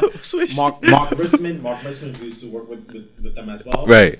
He was cool with that, right? So we understood. Okay, you know what? I can designate certain responsibilities to some committee members to get some information to make it easier, mm-hmm. right? And I was designating information towards them so they can serve as an outlet for me as well. So and that's using networking, to your advantage, right? So that's what happened here. So chapters 2 was the longest, 40 pages. Chapter 1 was pretty much easy and simple. Understanding is basically putting out the research purpose, the research questions, the limitations within the research, and what you're going to do from here on out. Literature review, results, the methods, conclusions. That's the intro. Mm-hmm. Easy, 15 pages, right? But that 40 pages is important for chapter 2. Chapter 3 is 15 pages. Survey, and also looking at data from NOAA and stock market. Easy. Right. Results. That was going to take me about a month. Because I had to get surveys. I had to collect surveys as well. Get that. I had to get about 400 surveys. 400. Not bad. My goal was 250. I exceeded that goal. You exceeded that, right? Right. So that was easy. To collect surveys, and then I had to do the analysis and all that. The back end now. 40 pages. I had to spend about a month to do it. So then the conclusion, easy. Conclusion summarizes everything. Yeah, you summarizing everything. References, I had to literally get the reference down packed, 11 pages. Because that was 112. Right, that makes sense. The 112 different papers you used. Easy. After I'm done with that, I say, you know what? 6 months pass by. There's paperwork. Let me know if there's anything I need to change. They got back to me. I have to change everything. Mm-hmm. Edit, modify some things, and that's it. Now it's defend. You got to defend your work. How do you do? Do you defend it in front of a room of people, or is it defend it? What was that like? Is it people just throwing things at you and just picking different parts of your dissertation? Yeah. Wow. Here's the thing. when you have to defend a paper like a dissertation, right, 350 pages, you have to have the book with you, and the advisor have the book with you as well. But at the same time, here's the thing: when you're doing a presentation like that, you want to be concise. You don't want to get into detail, right? Because the more detail you get, now they running circles around you. Now they running circles around you. All right. Oh, you did that? How did you? Okay. How did you? Oh, really? That just sparked something else in my mind. Explain this then, right? Explain what happened to page 126. And it's like, okay. You know what? Yeah, I baited myself. I want to be concise, short to the point, concise. That's it. And here's the thing: for those who listen to this and they're doing their dissertation, you have to keep in mind that you have to pressure them to ask you questions to make it seem as though you're confident in your work. So, for example, if I'm sitting here and I have to defend my work, and you have the paper with you, I'm going to have a concise statement, and I'm going to ask you: is there any questions that you have? Do you have any questions? After a while, like, after that small ass statement, a small statement, right? Two sentences long. Do you have a question? And they're like, no, we're good. Cool. Let's move on. And I was doing that as well. It came to find out they didn't really have much questions. Mark Richmond had a few questions as well. David Torrey as well, but it was concise. Because at the end of the day, what it seems like, what we could take away from this entire story is that once you pull up to a situation, survey the scene, come up with a strategy, and stick to that strategy, you Gucci. Yeah. And what people don't realize too, we can end this. What people don't realize too, you also mentioned this going back to the job application thing. What people don't realize too, you may have a strategy and it may not be effective right away, but that doesn't necessarily mean your strategy is incorrect. And that goes back to statistics, because let's say that your strategy has a 75% chance of being correct. Just because it fails doesn't mean you're 100% wrong. You just fell in that 25% area. So who's to say that maybe you just unlucky this one time, and if you keep going, more likely than not, your strategy will work. That's why you can't give up. That's why you can't, that's why you got to be resilient in some way, shape, or form. On top of that, you have to find your purpose as well. That's how you find your purpose. You just have to keep on trying. Keep on trying. You never basically sway away from rejection or whatnot. Keep on trying. You just basically throw everything in and make sure that something sticks. Find your purpose. Move with the purpose and go. And also figure out what fuels you. What drives you. Exactly. Figure out what drives you. And I hope that's basically the story here. And in terms of what happened afterwards, after you complete your dissertation defense, you call doctor. You have to publish it. You have to edit it. That took about a month for me to do so. By the way, I defended my dissertation in March. I submitted it in January 2019. Started June 2018. Submitted in January 2019. I defended it in March after editing and whatnot. Published it in April. Graduated in May. Got the doctorate, and now you Dr. Eli Joseph. Where can they find you? Where can the people find you? You can find me on Instagram at Dr. Eli Joseph. Dr. Eli Eli Joseph Joseph. Eli. Dr. Eli Joseph on Instagram. Same as Eli Joseph on Facebook as well. LinkedIn. Eli Joseph. The whole nine. Dr. Eli Joseph, ladies and gentlemen, 24-year-old Dr. Eli Joseph. Appreciate you having me on the show, bro. Thank you for having me as well. No doubt. You've been listening to the King Belly Podcast. You can follow the King Belly Pod on Instagram and Facebook. You can subscribe to the King Belly Podcast on SoundCloud, Spotify, Apple Podcasts, and Google Play. Your support is greatly appreciated. This beat was produced and engineered by Nigel Pierre Bryant. You can check out more of his records on his production page on Instagram at Produced by Period N.